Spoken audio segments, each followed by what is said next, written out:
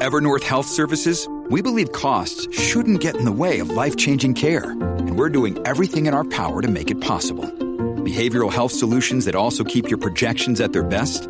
It's possible. Pharmacy benefits that benefit your bottom line? It's possible. Complex specialty care that cares about your ROI? It's possible. Because we're already doing it. All while saving businesses billions. That's Wonder made possible. Learn more at evernorth.com/wonder. Hi friends, welcome back to the English Vocabulary Help Podcast.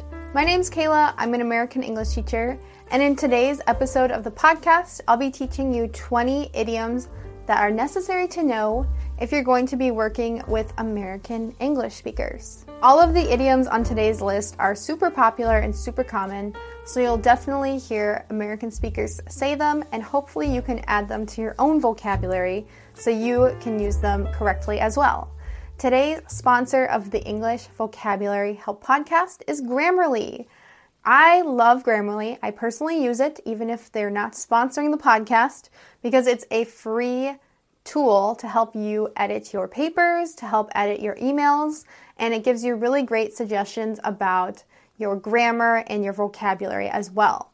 You can download Grammarly for free using the link in this podcast, and it will help support the podcast as well if you download it. And again, it's totally free. You don't even need to enter in your credit card, or you can always upgrade to a pro Grammarly plan, which would be amazing as an English learner because it will give you some really great suggestions of how to improve your writing. Or you can just use it for free like I do as well. Check out Grammarly using that link in the description of today's podcast, and I definitely recommend it to you as an English learner who wants to improve their writing. Now that we've got that out of the way, I want to make sure that you guys subscribe to the podcast, and if you're listening on Spotify, which I know many of you do, you can now give a rating to your favorite podcasts on Spotify. So if you guys would be so kind to rate me 5 stars, that would be really helpful. It will help other English learners discover this podcast as well. So if you found it helpful, make sure to rate it 5 stars. Let's get going with today's lesson, and let's study those 20 idioms that you need to know in the American workplace. You'll hear Americans say, let's get you up to speed. This idiom, up to speed, it means that they will give you information that will help you be with the rest of the company or the rest of the team that you're working with. So if you are in sales, maybe they'll educate you on a product. Or if you work more with technology, they'll let you know what they've been working on and the progress that they made. They'll get you up to speed. This is the natural way to say that they'll teach you what you need to know. This next phrase is really used in American corporations. They'll say that they have something in the pipeline. If they have something in the pipeline, it means that they have something that's going to come up soon. So if there is a project that's in the pipeline, it means it's not finished or complete yet, but it's getting there. It's being worked on as we speak right now. So instead of saying that we have something coming up or we have something that we're working on, American speakers will say we have something in the pipeline. And I like to think of this phrase like an oil pipeline, like it's moving along. This phrase is used in quite the opposite way. If we're going to stop something or quit something, in the workplace, we'll say we're going to pull the plug on it. So instead of saying we are going to stop the project, maybe there's a project in your company that's losing a lot of money, we'll just say we're going to pull the plug on that. It's quite a harsh phrase to say you're going to pull the plug on something. It literally means you're going to stop giving it power. So if you hear an American say that we're going to pull the plug on something, it means we're going to stop it. We're going to quit it. We're going to stop putting energy into it. I always like to say that when you are at a new job, you feel kind of nervous at first. You really feel like you don't know exactly what you're doing. But after a while, you will get the hang of it. This idiom is the most common way that I hear speakers say that you will get the skills needed to be good at something. So maybe speaking English at first was difficult for you, but you're really getting the hang of it. This just means that you're getting the skills developed. You're getting good at something. When I hear Americans in the workplace say that they have described something enough, and they think that you understand it because they've been talking about it for long enough, they'll just say, and you get the picture.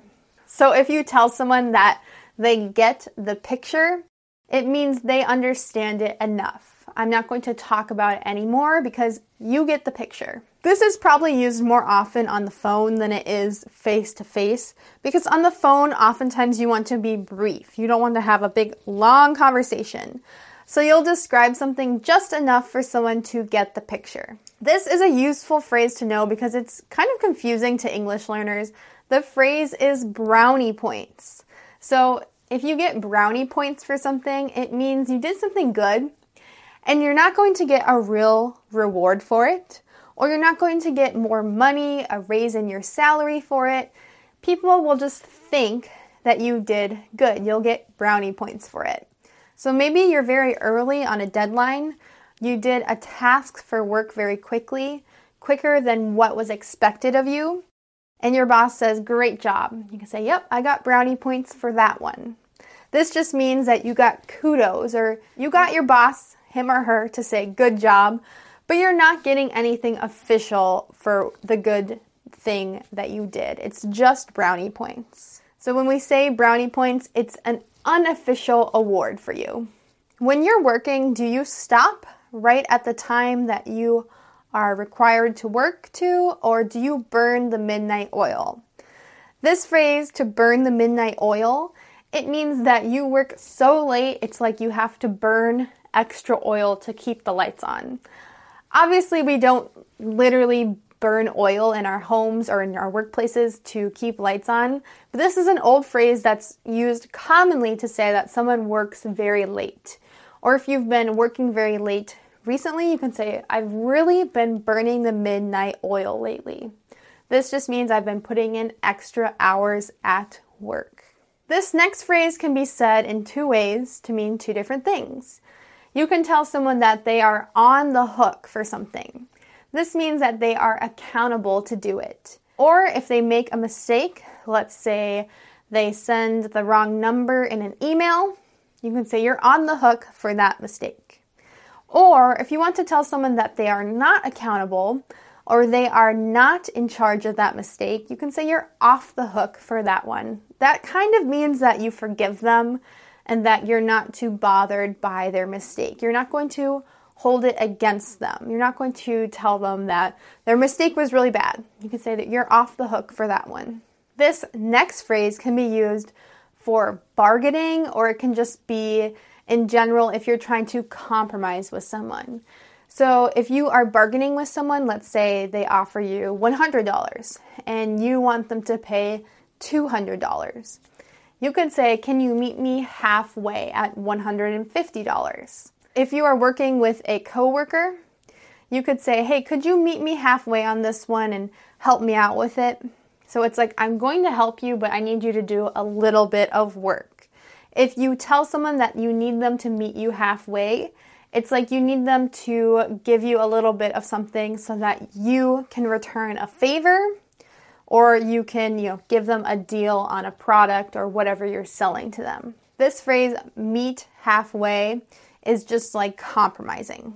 If someone gives you a really bad deal, so maybe they give you a terrible price or a terrible product, and they talked about it like you were getting a good deal or a very good product, you can use this phrase, be careful with it, because it could be a tad bit insulting to say that they gave you something bad. You can say that you were sold a bill of goods. This actually sounds like it wouldn't be a bad thing, but it literally means that you were given crap. So you never want to sell someone a bill of goods, and you never want to be sold a bill of goods. That means that you got a bad deal or a bad product. If you want to ask someone to be in their schedule and you know they don't have a lot of time, you just need a short meeting, you can ask them to pencil you in. This means if you have a short amount of time, it's like you're writing, your meeting on their calendar very small. You're asking them to pencil you in. This is not a literal phrase, it's figurative. So that just means that can you squeeze in a short meeting in your busy schedule? And oftentimes if we say, can you pencil me in? You're asking very last minute. You're asking very late for a meeting. You didn't schedule it in advance, so you need them to pencil you in. If you need someone to do some math and you need them to figure out the price of something, or you need them to figure out how much money is owed, and there's lots of different things that are involved in the calculation, Americans will say that they need to crunch the numbers. So you can say, how much is that going to cost? And the person will say, well, I really need to crunch the numbers. Then I can come up with a price. So to crunch numbers means to add, subtract, multiply, divide, whatever the calculation requires. And it's used a lot in math too, informally, to say, let's figure out the equation. Let's crunch the numbers. This next phrase is super common to see when you are applying for a job. Oftentimes they'll be asking for self-starters. If you describe yourself as a self-starter, this is the same as saying a self-motivator. You don't need a lot of help to figure out how to do a job. If you say, I'm really a self-starter, it means I'm really motivated. I don't need somebody to help me all day. I can figure out what I need to do and I'll do it successfully. So if you're in a job interview, definitely describe yourself as a self-starter because it's a very positive attribute. Here's another idiom that's really frequently used in business. The phrase is to move the goalposts. So this is definitely a sports idiom. It's like in football, there are 2 goalposts, or also in soccer, there are 2 goalposts, and the ball must go through them to score. So in this idiom, whatever the requirement is in business, let's say you have a sales goal. If you reach that goal and then someone says, actually, I need you to sell more to be successful, you can say, you're really moving the goalposts on me. It's like they moved the goal so you didn't actually score. You can describe someone or something as a cash cow if it makes you a lot of money. And I would say this is not really a rude phrase, although typically you don't want to call someone a cow in English because it means you're calling them fat usually. But if you say something is a cash cow, like this product I'm selling is really a cash cow, it just means it's made you a lot of money. Or my top salesperson at the company is a cash cow. It means they made a lot of money for you. If you want to ask if information is the latest information, you'll definitely want to say, is this up to date? Does it have all the information for every day leading up to today? So don't say, is this the latest information? Try to say, is this up to date? If you are in a meeting, informally, people will just say, do you want to take 5? This just means, do you want to take a short break? People will not often say, do you want to take a 5-minute break? They'll say, do you want to take 5? And there's even a candy bar named Take 5. And this just refers to taking a nice little 5-minute break. Instead of saying that you need to find some business, you need to find some customers, or you need to find some sales, you'll hear American English speakers say, let's drum up some business. Let's drum up some customers, or let's drum up some sales. This phrase, to drum up, it means to find. If you're drumming up something, you're bringing it up and you're finding it. It's a very strange phrase to use, but it just means that you have to go look for something. And it's used quite commonly. The most natural idiom to use to say that you need to ask someone that's very knowledgeable some questions is to say that you need to pick their brain. This is a funny phrase, and I know that other languages have phrases just like this one that are very strange, but they just mean to ask someone who's very knowledgeable on a subject some questions. So oftentimes, students that are studying English will say, hey, can I pick your brain about this phrase? And I'll say, yeah, what do you need help with? Ask me questions. Finally, when you are reaching the end of a workday or the end of a meeting, and someone wants to say that we don't have much time left, that's kind of a mouthful. So usually people will just say, we are running short on time. And if we're not short on time, if we have enough time, you can say, we are okay on time. So people either say we're short on time, which means we don't have enough of it, we're running short, or they can say we are okay on time, or we're good on time. This means that we have more than enough time or just enough time to get done what we need to get done in the workday or the meeting.